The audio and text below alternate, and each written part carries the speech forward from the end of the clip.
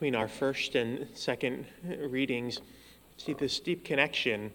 for faith between prayer and wisdom, where prayer can be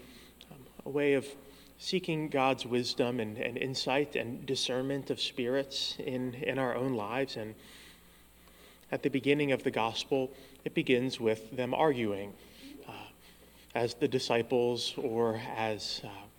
some of the scribes and Pharisees are often found to be doing in the Bible, arguing amongst themselves. And Jesus, by bringing faith into this situation, diffuses the tension and focuses the attention back on faith, so that faith is not an argument, but it is a seeking of wisdom, seeking where God is present in the midst of the conflict, the argument, the emergencies, the urgencies that always seem to be going on around us. As we move into the season of Lent, taking up maybe some new form of prayer,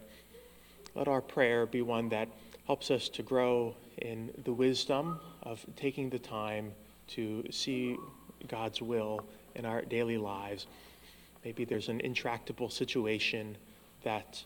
we need God's wisdom to give us a sense of peace and consolation, to see the truth right there before us. And so faith